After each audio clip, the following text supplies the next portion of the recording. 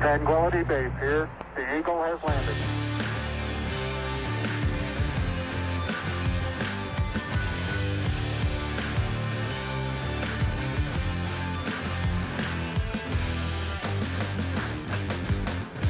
Welcome to the podcast. Thanks so much, Alistair. I'm really delighted to be here. Thanks for asking me. I've been looking forward to this one for a while. And like I say, you've been in this industry since forever when I go through your LinkedIn profile. So how did you end up in recruitment? What took you there? I'm not sure that many people sort of wake up and choose recruitment. It seems to choose you when when I speak to peers in the market, everybody sort of falls into it. And that was definitely the case for me.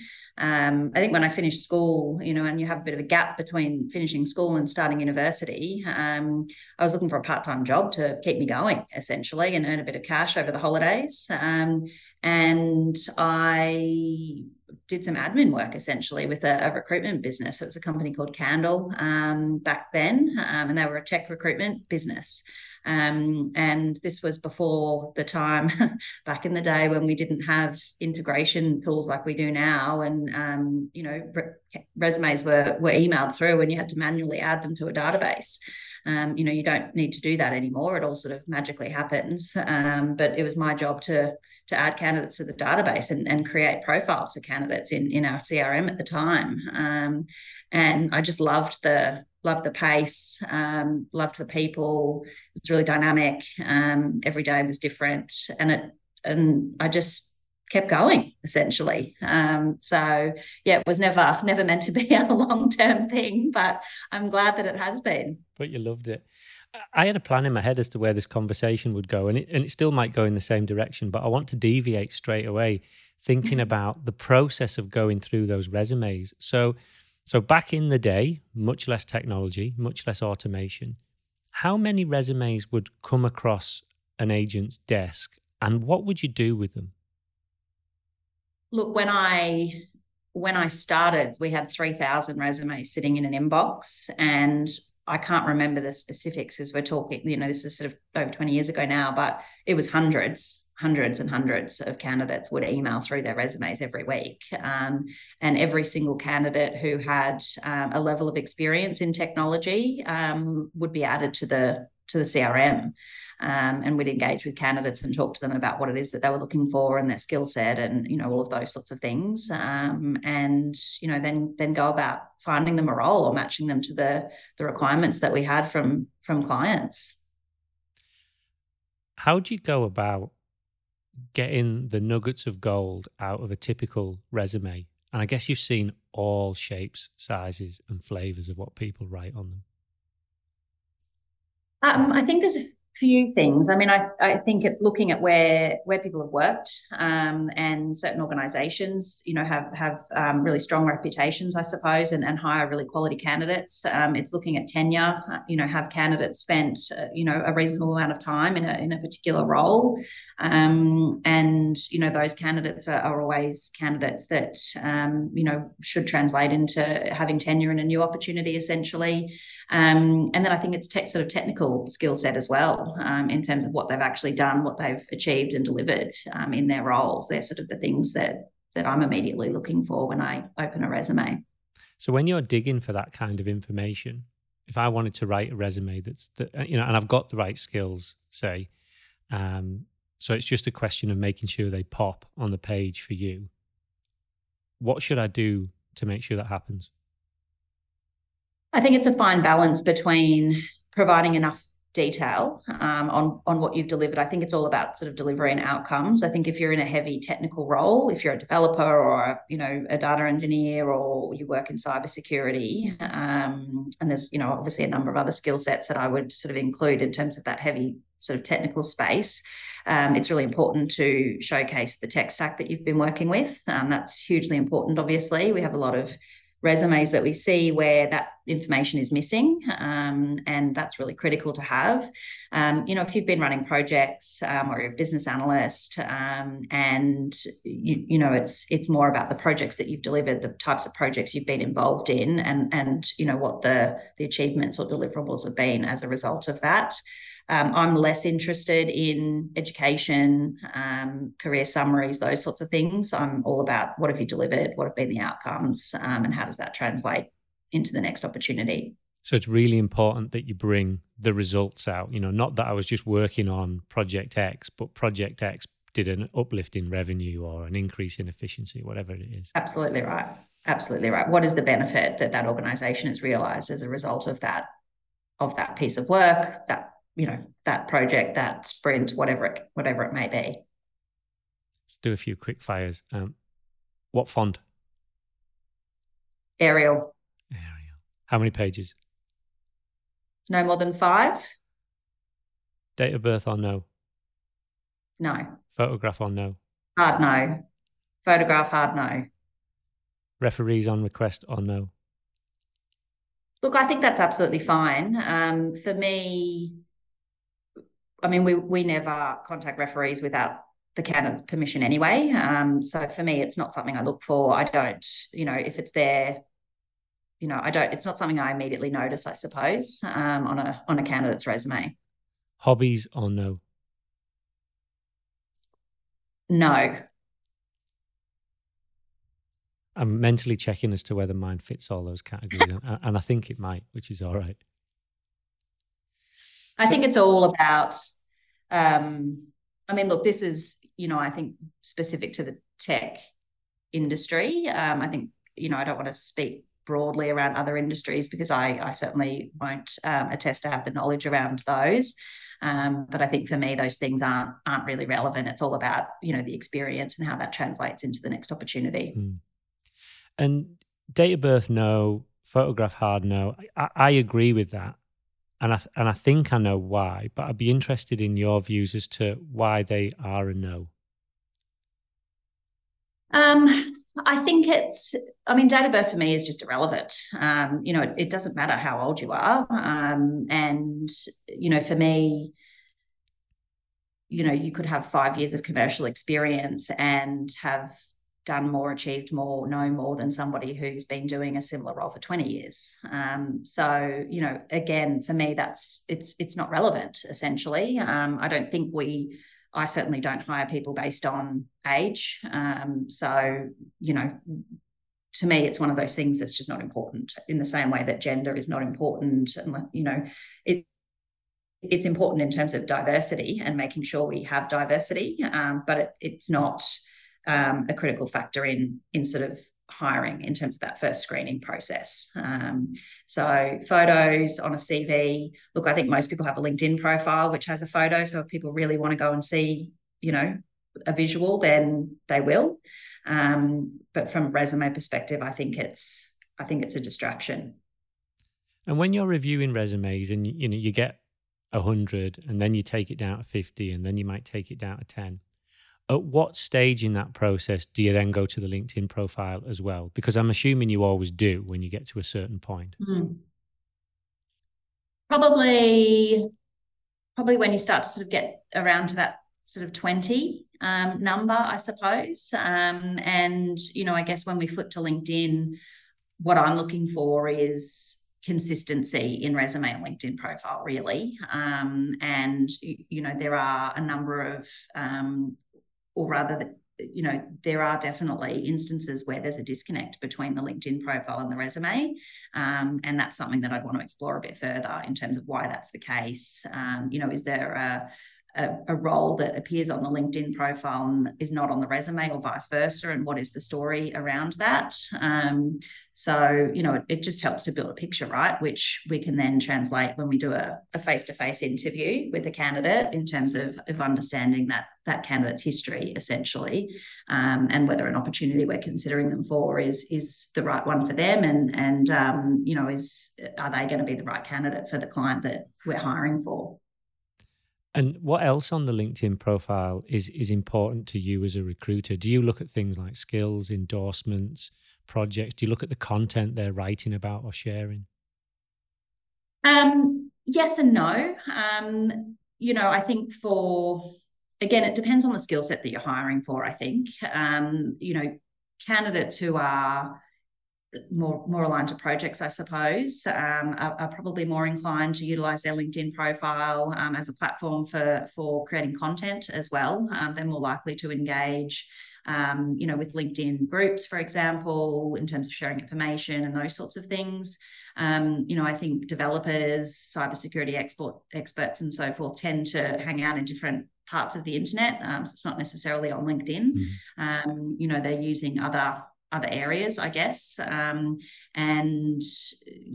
that's sort of a whole different conversation, essentially, or a whole different sort of place to look. But for me, it's more that consistency piece, I guess. There's a lot that you can glean from somebody by sitting down and eyeballing them and having a conversation about what it is that they want, what they've achieved, what they've delivered, and what they're looking for moving forward. So for me, that's the biggest point, I guess, or the biggest opportunity from my perspective, to really get to know somebody and understand who they are and what makes them tick and what their skill set is, essentially. Absolutely. The rest is just sort of contextual and is an opportunity for me to ask them questions, I guess, when we have that face-to-face meeting. I think that's really important. Even in this virtual world, thankfully, the human touch is still really important. And I definitely want to come back to that bit. Just before we move off LinkedIn, do you ever happen across talent or potential candidates? And the reason I ask that, so I had Petra Zink on here, who's an expert in personal branding. And she talks about developing the trusted authority, creating some content, letting your personality show through, but be linked to the work and the expertise that you're doing, so that you come higher up the searches and people go, I would go to that person because I think they're an authority in this field.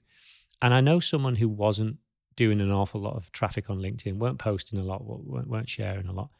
And they perhaps got 100 profile views over a 90-day period. And I think that's some of the data that LinkedIn tells you. They then dedicated a bit of time, 2-3 months, to creating content on a semi-regular basis. And their profile views are at 850 for a 90-day period. So they're coming up in searches more. The algorithm is promoting their content more. Do you happen across talent? And if you do, do you then reach out to them? Yeah, absolutely. I think for us, as a recruitment agency, I guess our value comes in reaching candidates that our clients can't reach themselves. So arguably, if a candidate has a really strong profile on LinkedIn and is a really active user of LinkedIn, it's likely that our client is able to find that individual themselves. While we can obviously approach that individual, I would argue that the value that we offer is in the networks that we've built outside of LinkedIn. Those have been built over time through referred business and through mechanisms outside of LinkedIn, essentially. So it's sort of that passive network, I guess, that, is the value that we bring to the table. I don't want to say that, investing in your LinkedIn profile is a waste of time. That's absolutely not the case. We invest a huge amount of time in LinkedIn and our own branding as recruiters and creating content and so forth. But that's not necessarily where we add the most value. It is in being able to attract those candidates who perhaps don't have a strong LinkedIn presence, being able to network outside of LinkedIn. Does that make sense? It does. And it plays to the experience I've got. And I think when you have someone who's stable in the industry, because you have people that come and go, but when you have people that are stable and they've been around for a while, the chances are you'll be placed through them more than once. And the chances are you might buy off them more than once. And the chances are you might get placed through them and you might buy from them as well. And that's the beauty of the relationships that you build. If you're in an industry for 5, 10, 15 years, you're going to use the same people. And if they're stable and high quality and consistent in what they do, then you can always rely on them to get them what you want when you need it. Absolutely. I think a lot of the conversations that we have are really cyclical, particularly in the tech space where it's a heavy contracting or labour hire market.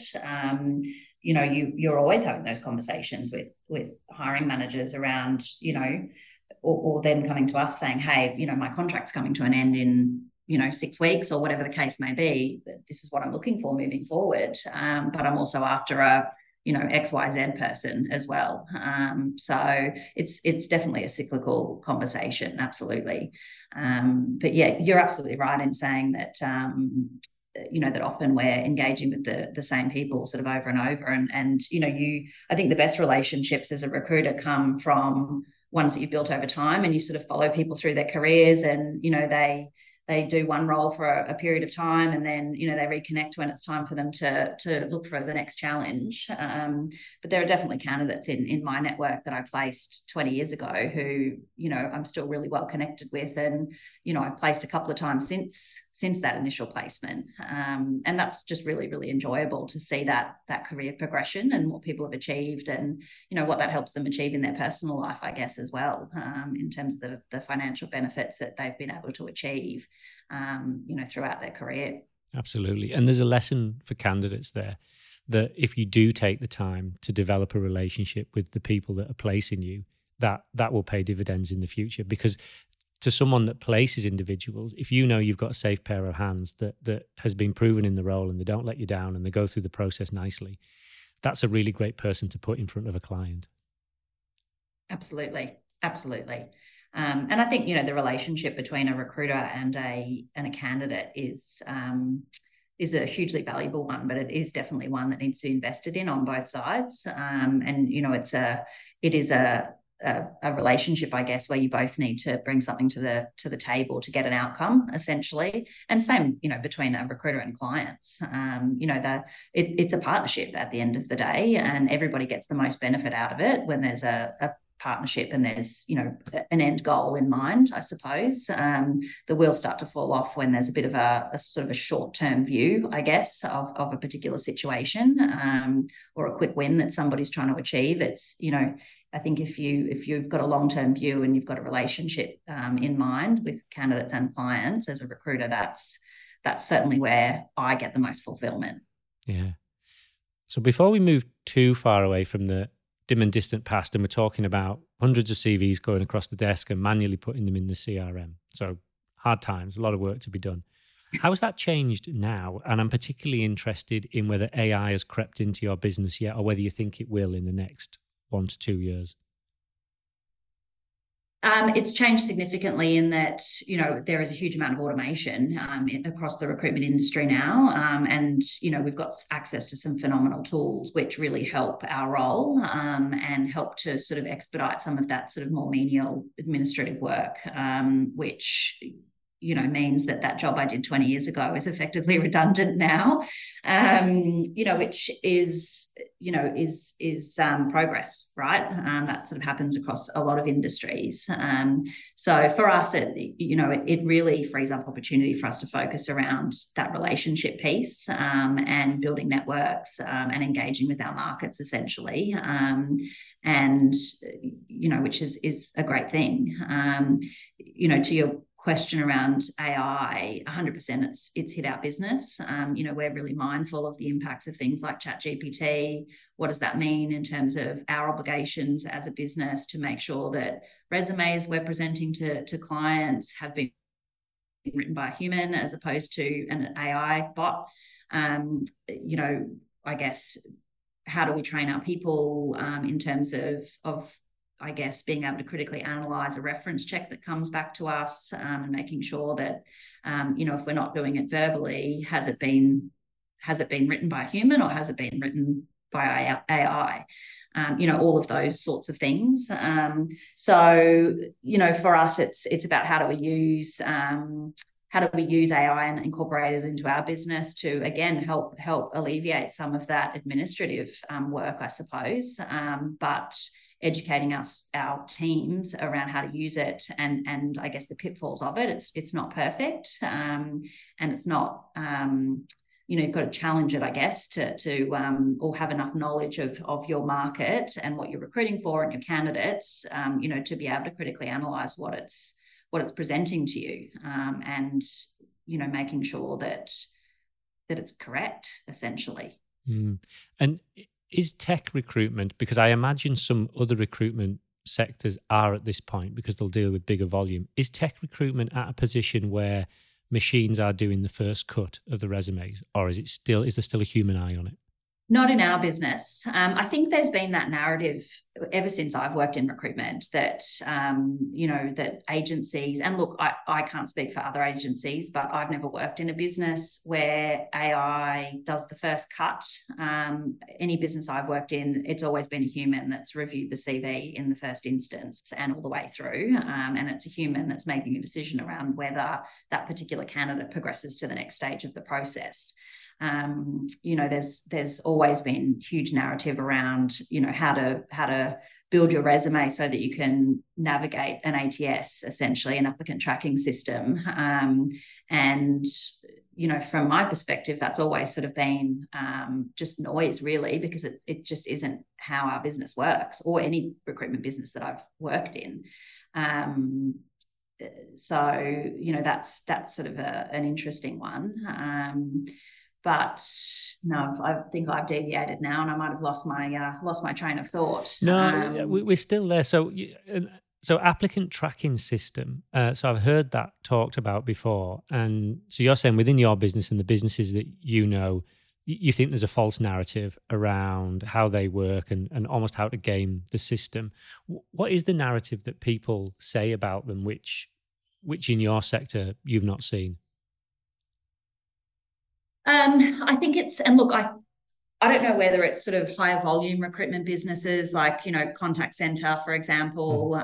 Maybe it is more prevalent in those sort of areas. I actually don't know the answer to that, because that's not my sort of bread and butter, but certainly in tech, or more broadly, I guess, rather across the industry, is that, candidates can feel a little bit disgruntled that maybe it's an ATS or a sort of an AI bot that's making a decision around whether that individual progresses to the next stage. And my experience is that is absolutely not the case, and it has never been the case in my world.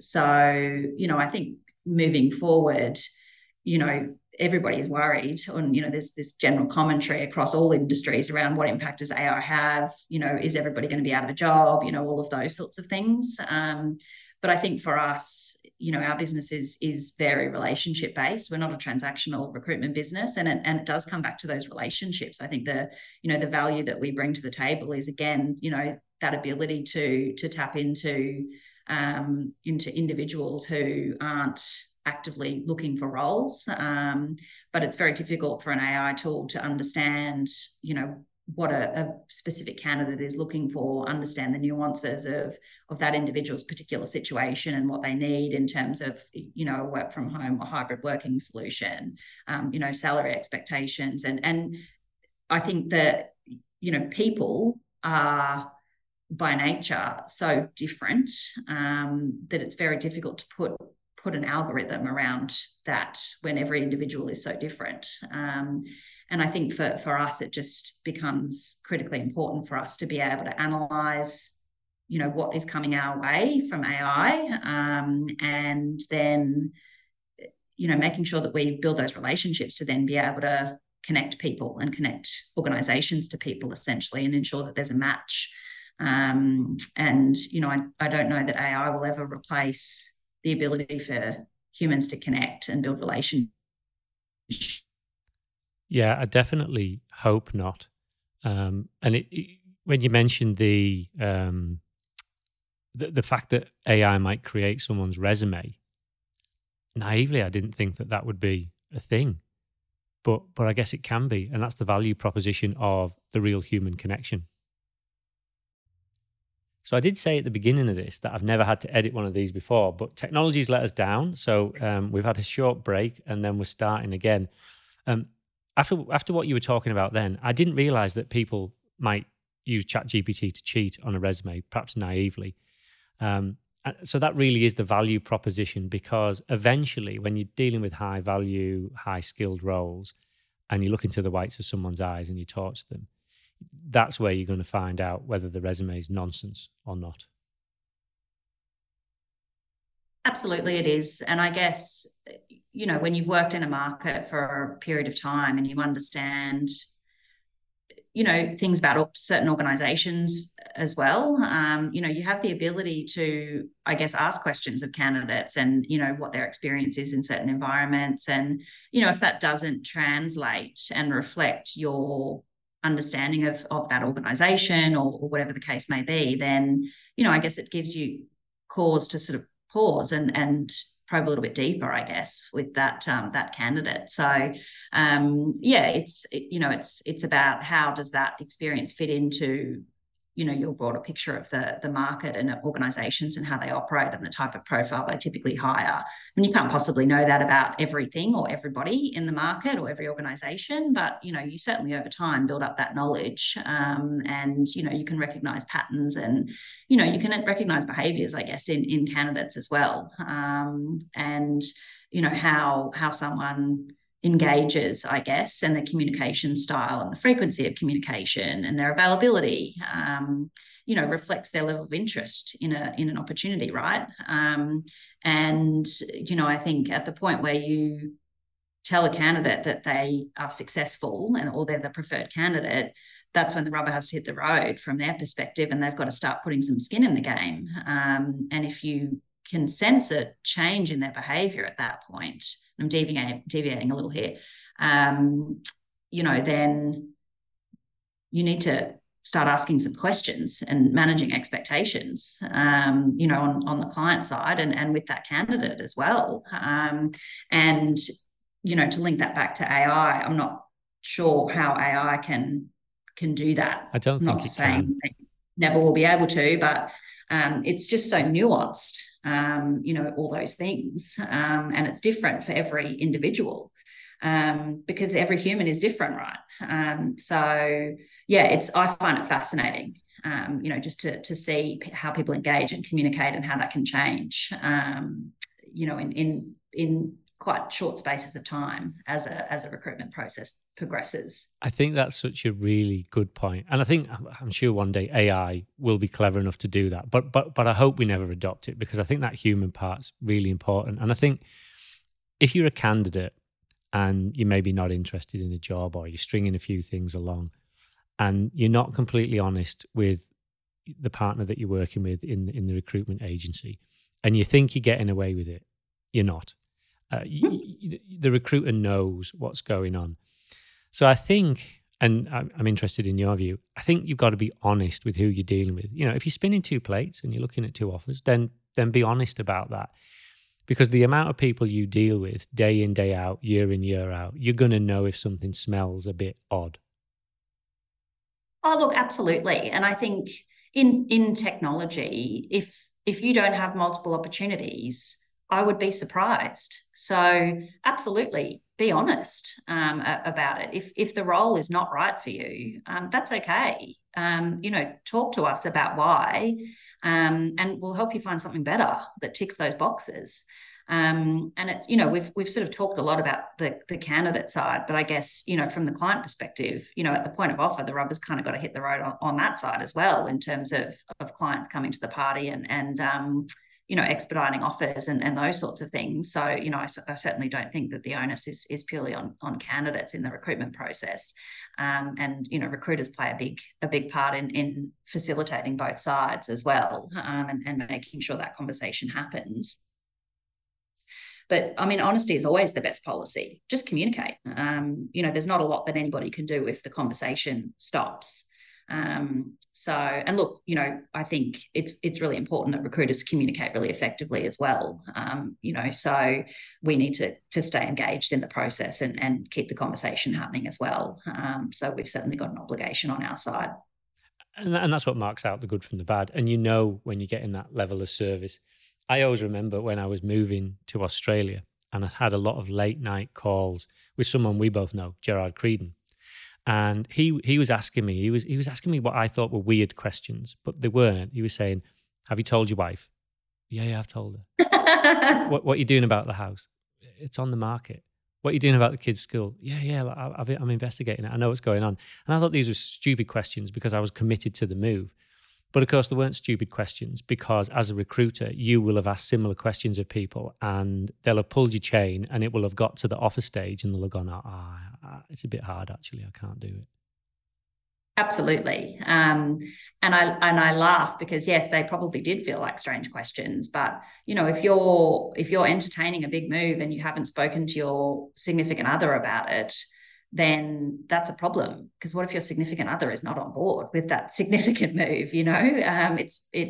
It's going to cause a problem at some point in the process. And if you're looking to relocate and you haven't sort of given any consideration to where you might live or general suburbs, or if you've got children, where are your kids going to go to school and what does that look like? If you're offshore, if you don't have an understanding of the visa process in Australia, you're likely to come unstuck at some point in time. And it's our obligation to explore all of those things, because we don't want to get to a point with a client where they're super excited about hiring somebody, and your significant other says, well, no, I'm not moving from, I'll pick Gerard's hometown or home country of Ireland to Australia. That's not going to happen.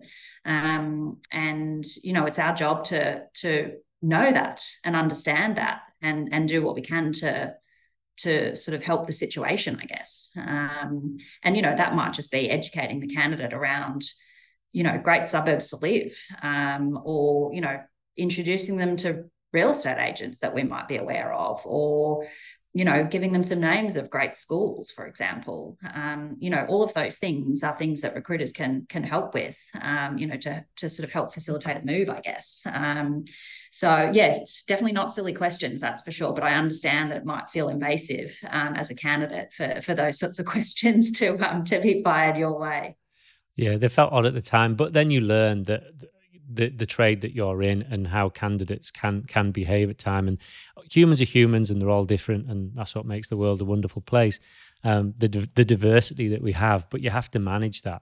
I guess speaking of diversity, and we mentioned it a bit earlier on, in terms of the recruitment process and how you can disadvantage yourself or cause problems that you perhaps don't want to. A lot of content that you get involved in on LinkedIn and you talk about is diversity, equity, and inclusion. And as a woman in and around the technology industry, I guess you've seen a lot over 20 or so years. How do you feel that we're faring now compared to where we were even 5 years ago? Look, I think there's been some incredible progress in this space, but I think it's one of those things that is never finished. There is no end point, I guess, when it comes to diversity and inclusion, and I don't know that we can ever be doing enough. And organizations have different resources, right? They're at different stages. They have different abilities to invest, I guess, and different drivers as well. So, but it's certainly come a long way in 20 years from a diversity and inclusion perspective. But yeah, certainly still lots that can be done across that space. But yeah, it's something that I'm really passionate about, and it's a really exciting space, I think. And clearly, without talking about clients, so we can be talking about mystery people from many years in the past.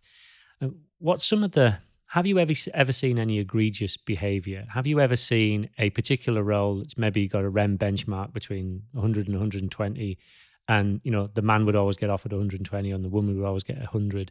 Do those kind of things go on?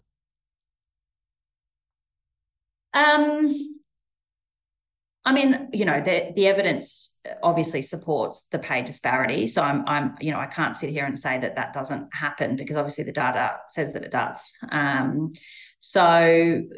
think for me as a recruiter, it's my job to find a candidate at the dollars that a client wants to pay, with the skill set that the client wants to pay. That the client is looking for, the skill set that the client is looking for. So, that doesn't matter whether it's it doesn't matter whether it's a male or female or, non-binary individual. It's just the best candidate for the job. It's probably, I've certainly seen instances where people haven't necessarily been hired on merit, or the best candidate hasn't been hired based on merit. They may have been hired on gender, and, there's diversity targets that are being kept in mind. And as a recruiter, I fundamentally believe that you should appoint somebody based on merit. And what that actually looks like in every organization is slightly different, because in some organizations, and there might be a particular role where technical skill set is more important over cultural fit. In other organizations, maybe you take somebody who is a really great cultural fit and is 70% there from a technical fit perspective. So, again, it's really nuanced, right? For different organizations. It's very hard to have a one size fits all sort of approach when it comes to diversity and inclusion, because it's hard to then cater, I suppose, for those nuances in organizations who are sort of scaling, or, large corporates, those sorts of things. But, we certainly need to have a base level around, what happens from a diversity perspective, particularly when we're talking about, people who present with a disability or neurodiverse, for example, and all of those sorts of things. We need to be able to facilitate a really great recruitment process for people like that, and an onboarding process, and once they're in an organization, they need to be supported. So it's much greater than just gender diversity. It's about how do we look at hiring people in a different way, and attracting people in a different way, and making sure our organizations are set up to support people in a way that allows them to be the best that they can be, and that looks different for everybody. It's not a one size fits all. Definitely. And in terms of amazing behavior from organizations, and when you talk about neurodiversity, that could be a really good example, because there could be particular accommodations that might need to be made during an interview process, depending on the nature of the job. What are some of the most amazing behaviors that you've seen organizations do to welcome all forms of diverse culture into their organization? Got one particular client who does a really good job across all of those things, I think. And, one of the reasons why they're so good at it is because it's something that they're passionate about. It's something that they wholeheartedly believe in. It's not a tick box exercise, and they invest in it heavily, and understand that there may not be an immediate return on investment, but long term, that's what they need to do to make sure that they have the best workforce that they can possibly have, and that they are as attractive as they possibly can be as an employer to the broadest range of people, essentially. So, it's a really strategic sort of hiring decision for them. But I've certainly seen them, their diversity statistics are far stronger in terms of the balance that they've achieved compared to a lot of other organisations that I've seen. They do a really great job in terms of altering their recruitment process for candidates who disclose that they may be neurodiverse, and what they need from that perspective. So it's having that fluidity in their recruitment process to be able to set people up for success, and also to support hiring managers in how to facilitate an interview, for example, with somebody who may have, additional needs or just needs something else to allow them to shine during an interview process. And really great initiatives that they do around parents, or people who have the need to recognise particular sort of religious holidays, for example, or need to be able to pray at particular points in the day, feeding rooms for return to work mothers, all of those sorts of things they just do incredibly well. But also a significant investment in sort of like refugee, bringing people in who have refugee status from other countries, really skilled workers, and providing opportunities for them. And that's something that they've done in conjunction with the federal government, and then supporting initiatives around particularly sort of women in tech, and educating the next generation of women, essentially, and bringing them through and giving them graduate opportunities, and ensuring that they have a successful career sort of moving forward.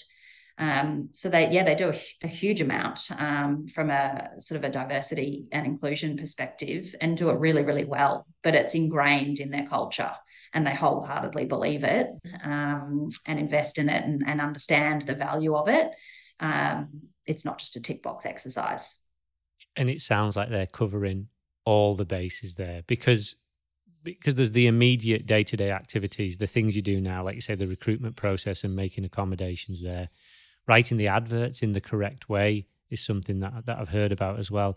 But what's interesting about that one is it sounds like they're also playing the long game, because to your point, appoint the best person for the role, but play the long game to make sure that you're widening the talent pool and providing more opportunities 5 years in the past, that when it comes to interview time, you've got a full range of people to choose from.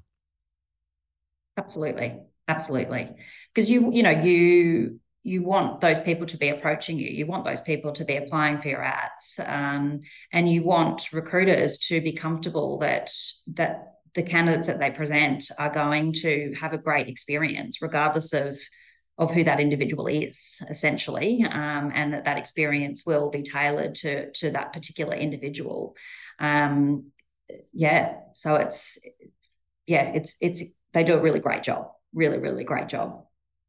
Brilliant. I'm glad they're out there. It's an important thing, and I think as a client who is in the market to fill some vacancies, I think it's really important to have an open mind.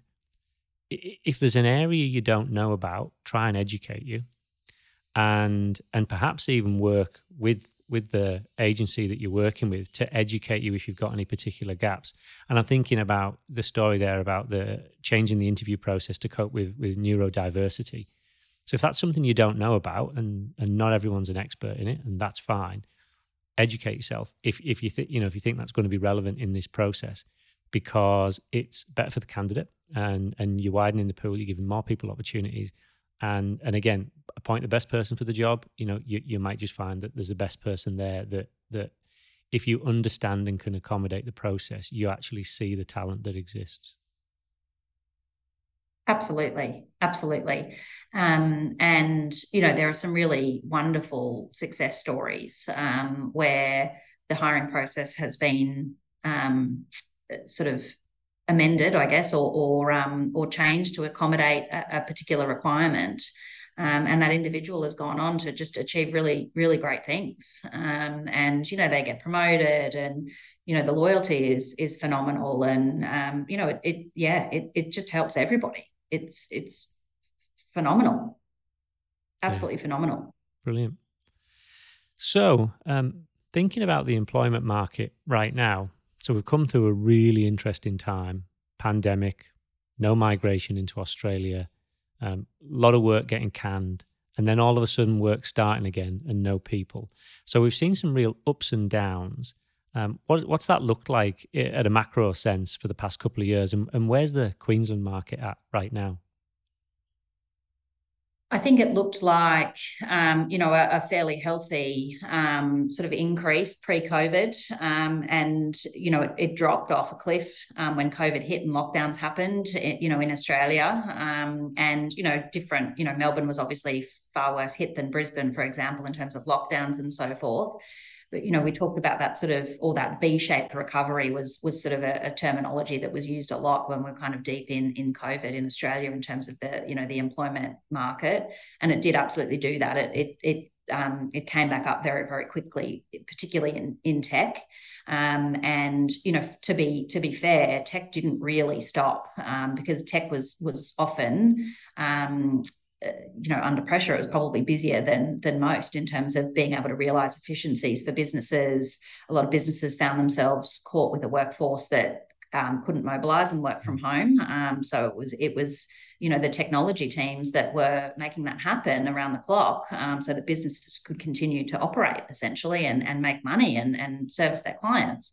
But the market over the last 12 months in tech has just been absolutely phenomenal. I've never seen anything like it, in certainly in my career.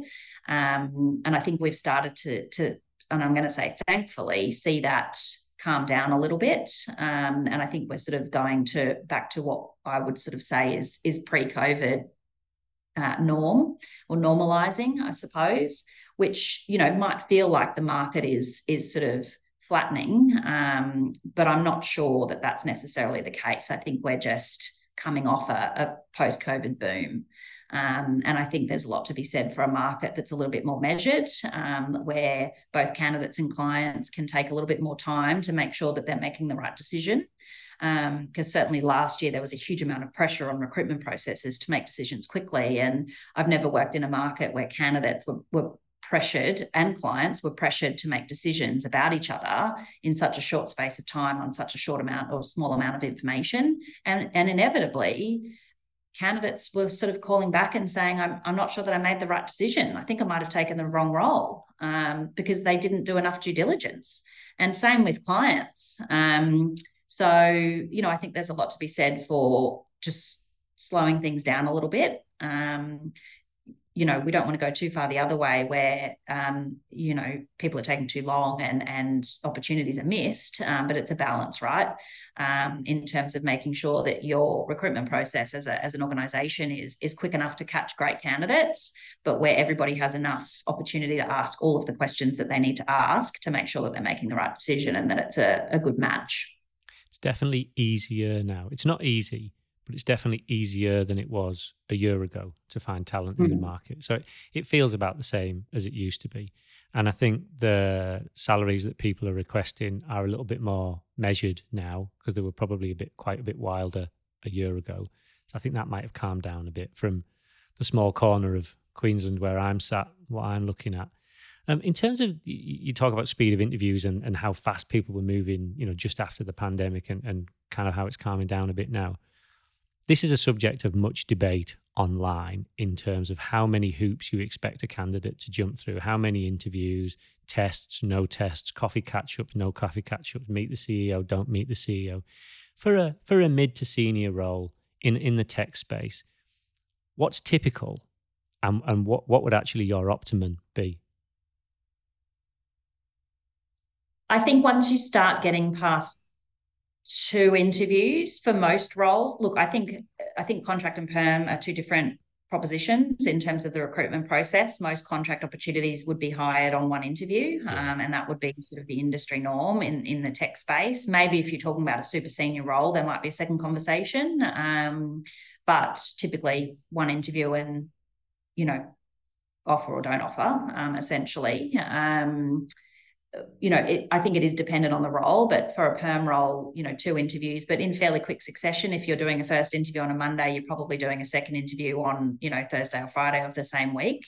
Otherwise you lose momentum, candidates start to disengage, they move on with other opportunities. And, I think you sort of just lose your opportunity, essentially. The world moves on. I think if it's a senior exec role, then arguably, there's probably a 3rd, potentially even a 4th conversation, but I think that's getting a bit much. I think 3 for a really senior role is probably about right, with that 3rd meeting probably being, a meet and greet with the CEO, for example. And that's probably more I don't want to say a rubber stamp conversation, because I don't think you can ever be complacent with those sorts of meetings. And I've definitely seen things go wrong at that part of the process. But yeah, I think 2 is ample, and 3 is, or 2 is sort of a good balance, and 3 is probably about the extent of where you'd want to push it. I've never really understood these organisations who have 5, 6, 7 interviews. I don't really know what there is still to talk about at that particular point, to be honest. And I just don't understand it. I don't understand it. Well, that was going to be my next question, which maybe you can't answer, because it was where people do deviate and it's multiple interviews and it goes on, and all of a sudden there's perhaps new hoops being thrown into the mix. Why do you think that is? Why do they do that? Extend the recruitment process? I honestly don't know. I think sometimes it comes from an organisation not knowing what it is that they want exactly, and maybe they've gone to market and I saw your post recently about putting thought into what it is that you want, measures of success, what that candidate looks like, or all of those things. And I think for us, we probably see less of that because it's part of our job to help an organisation understand what it is that they want, and what the measures of success are and what a candidate profile potentially looks like before we take it to market. We can't really do our job unless we've understood those things, and we're likely to miss the mark if we don't ask the right questions at that sort of point of job brief, I guess. So we probably don't see it happen as much, and as part of that conversation is, well, what does your interview process look like? And we'd certainly be consulting with an organisation if they said, well, we've got to have 6 meetings and they've the candidate's got to meet John and Sarah and Sarah's partner, and maybe they'll go and have to take their child on a play date and whatever else. So I'm making light of the situation now, but we'd consult with them around, well, why do you feel as though you need to have those conversations? What is the purpose? What's the intention? What are you trying to achieve? Can we do it in a different way? We've definitely had situations where organizations have said, it's 2 interviews and a technical test, and then they have to do a presentation. Okay, well, is there a way that we can streamline that into maybe 2 conversations? Does that mean that, the first and second interviews are maybe slightly longer than you would otherwise do? Is there a different way that we can do the technical test, for example, where the organisation can still achieve what they need to achieve, and get that level of understanding and information that they're used to, but in a more streamlined way that's sort of more efficient, I guess, for both the organisation and the candidate at the end of the day. Yeah. And if someone's doing a panel interview, how many people on the panel is too much, in your opinion? I think 3 is perfect. 4 is acceptable. I think anything more than that is a bit much. Just too much for the candidate to cope with, too many eyes to look at. Yeah, absolutely. I think it's a little bit intense. Look, again, there's probably situations in certain roles where, maybe that's valuable. But I think certainly in the tech space, 3 is ample, and you're probably looking at a direct manager, maybe their 2-up manager, and maybe a stakeholder that would be the panel. Maybe you have a 4th person who is sort of a bit neutral, and can offer a completely different perspective, and isn't sort of immediately connected. That would sort of be my suggestion around the makeup of a panel interview. And I ask these questions because when you move into a position of leadership and you have to build your team and you're doing recruitment, nobody teaches you how to do it. At least I've never been taught. So I've been to interviews as I've moved through my career and seen good ones and seen bad ones, and then done interviews and done good ones and done bad ones. But nobody ever teaches you. So as a client, it's really easy just to go, oh, let's just get moving and bumble our way through the process. But to create a really good employee value proposition, enhance the reputation of the organisation when you're in market, you kind of want to do it properly. What do you see as some of the really good things that you can do to be a first-class client, from job brief all the way through to interview and onboarding and beyond? I think it certainly starts with the job brief, and it's understanding what it is that you want, what your interview process looks like, what the measures of success are, what do you want that person to achieve in the first, 90 days. That always sounds a bit cliched, but, what does the first 3 months, 6 months, 12 months look like? Understand what the career progression looks like for somebody in that organisation. Have a really good onboarding process. The recruitment process. So what is the experience that candidate has, before they get to the point of offer? Interview in a timely manner, respond in a timely manner, and always communicate if a candidate's unsuccessful. I think everybody's had an experience where they've gone for an interview and then, you sort of seemingly get ghosted. I mean, that's not really okay. And it certainly doesn't reflect overly well on a business or a recruiter, to be fair. Recruiters certainly have an obligation to provide feedback and make sure that we get that from the client as well and pass it on to a candidate. But then, a really good onboarding experience. There's nothing worse than rocking up on your first day and your laptop's not ready, or, you don't have a desk assigned.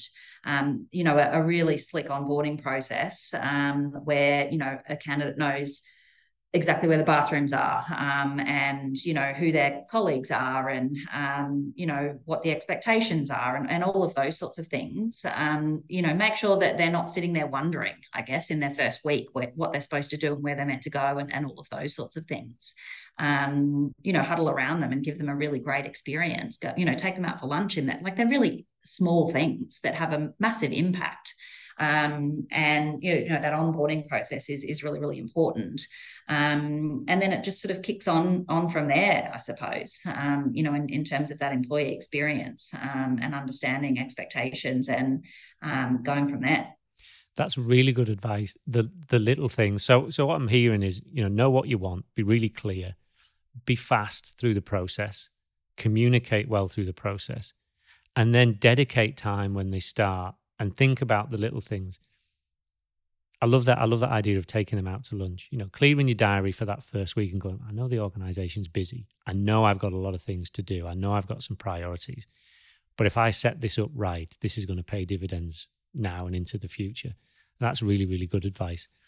On the candidate side, what can a candidate do to be a dream from end to end through that process?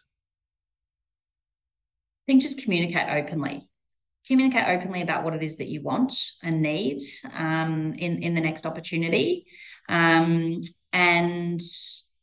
that makes my job easy, right? If you have a really clear idea of what it is that you want and need and what that looks like, I will do my darndest to find that for you. It's hugely difficult when someone hasn't really considered those things, or they're not confident in verbalizing it. And look, I think a lot of candidates are really uncomfortable talking about money, talking about, because it sounds demanding, I guess. I think there's still that perception that talking about money is a bit, a bit dirty maybe. But that's what recruiters do day in, day out. We're used to that conversation. It's in your interest to do that, because we definitely have conversations with candidates who haven't realised their earning potential in their current role, and we can help educate them around what it is that they should be asking for, essentially. Or also, if you found yourself in a situation where your expectations are too high, and you're missing the mark, and are therefore missing great opportunities, we can talk to you about that. And maybe there's an offset in terms of, a training budget, or, greater flexibility. There's all sorts of different things that organizations can do. But, you've got to be brave in having the conversation around what it is that is important to you, and what it is that you want and need, for a recruiter to be successful, and do the best job for you as a candidate, essentially. And that money bit is the hardest bit. I think a lot of people stumble over that. So let's go through an example that, let's say, so you've been briefed on a role, program manager. You've got a REM of somewhere between, 160 and 185. That's the range. Probably seems a little bit narrow. So you can pay between there, and perhaps the clients may be interested in paying on the lower end, but maybe that's valid, maybe that's not. So then you sit down with a good candidate that's got a good chance, and you say, what are your REM expectations? Well, I'm saying that. Yeah, actually, could you tell me how that conversation goes, and how a candidate could do a good job in that conversation? I think it goes one of two ways. A candidate, when we say, what are your expectations? It's certainly not the first question. There's usually, a reasonable conversation that happens prior to that. But a candidate will either have a really clear idea of what that is, or they won't want to play that card first, and they want me to put a number on the table, essentially. And look, that's fine. I will always ask the question first, but I can sense very quickly, whether a candidate isn't going to table their requirement or their request, essentially. And look, that's absolutely fine. For me, I need to understand what my client's pay bracket is, essentially, and what they've got to play with, and also understand whether there's perhaps a bit more in it or not, for the right candidate. And usually we will have had that conversation, but also to understand what the what the other opportunities are in terms of, what else they can offer to a candidate in non-monetary sense or non-monetary terms. And that all just becomes part of the conversation, right? So I've got to understand what it is that a candidate needs and wants to be able to facilitate that conversation, essentially. But I would say, look, this is the ballpark salary. Are we in the ballpark, essentially? And we either are or we aren't. And if we aren't, then what other things are important? What could make up the difference? And look, more often than not, you get there. I reckon it's probably less than 5% of the time that you can't get there, and that's just not the right opportunity for that individual, and that's okay. You move on and focus on something else, and that's okay. Not every opportunity is right for every candidate, and vice versa. Yeah. So it's just open communication again.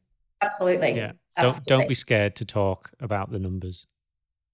Absolutely. Open communication all the way through. If you've got other opportunities, just talk about it.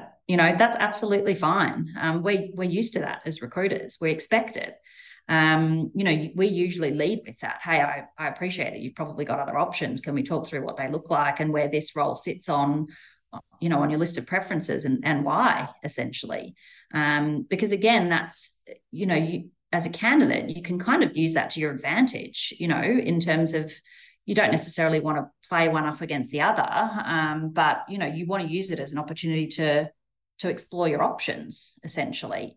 And if it's kind of that you don't ask, you don't get situation. If you don't, nothing ventured, nothing gained, I guess. Put it out there and see what you get back. I like that advice. So as we get to the end of this conversation, I'm interested in the 20 plus years you've spent in this industry. You've seen a lot, and technology is a human-based industry. So companies make money by aligning people to do the right things in the right way at the right time with the right tech to deliver the business outcomes. And you've seen companies do that well, and you've seen companies do that badly based on the use of those people. Do you ever feel that you're sat on an insight based on all these companies you've worked with that you go, God, they always get that wrong, or they always get that right? And if you are, what might it be? What is it that they always get right or always get wrong? Yeah. That's an interesting one, because again, I think it's so nuanced. Look, I think organizations that get it right are the ones that we want to work with, right? Because it's a no-brainer. Their value proposition is significantly stronger. It's the organisations who have high turnover, and it's a challenging environment, and maybe they pay below market for whatever reason. There's a whole variety of things. Maybe they aren't conducting a great recruitment process. Maybe there's a huge amount of bias that's introduced into their recruitment process, and they're not open to being flexible in how they hire, essentially, and overlook really great candidates for whatever reason. We don't work with everybody, I guess. We're certainly, and this, I don't want to sound flippant, but I guess we're lucky in our business that we can choose who we work with. And if we don't feel as though our values as Emanate, or my values as an individual align with a particular business, then I won't work with them. It's as simple as that. I can't in good conscience put a candidate into an environment where I don't feel as though they're going to be successful or be supported, or they'll have a bad experience. And I won't do that. And on the flip side of that, I've definitely had situations where we've got to a point with a candidate, where they've been offered a role, and I've subsequently gone to the client and said, look, for these reasons, I now feel as though this candidate is not the right candidate for you, and I think we need to go in a different direction. So it's my job to do that, and I guess ethically, I have to kind of live and die by that. Otherwise, I couldn't sleep at night. You paid to do a job. We've got to do it well. Absolutely. It's a job I love. Well, thank you very much, Philippa. I've loved this. I've got a lot of insights into both the market now and also how I might conduct myself better as a client and possibly even a candidate at some point in the future. You never know. You never know. Thanks so much, Alistair. I really appreciate it. Thank you.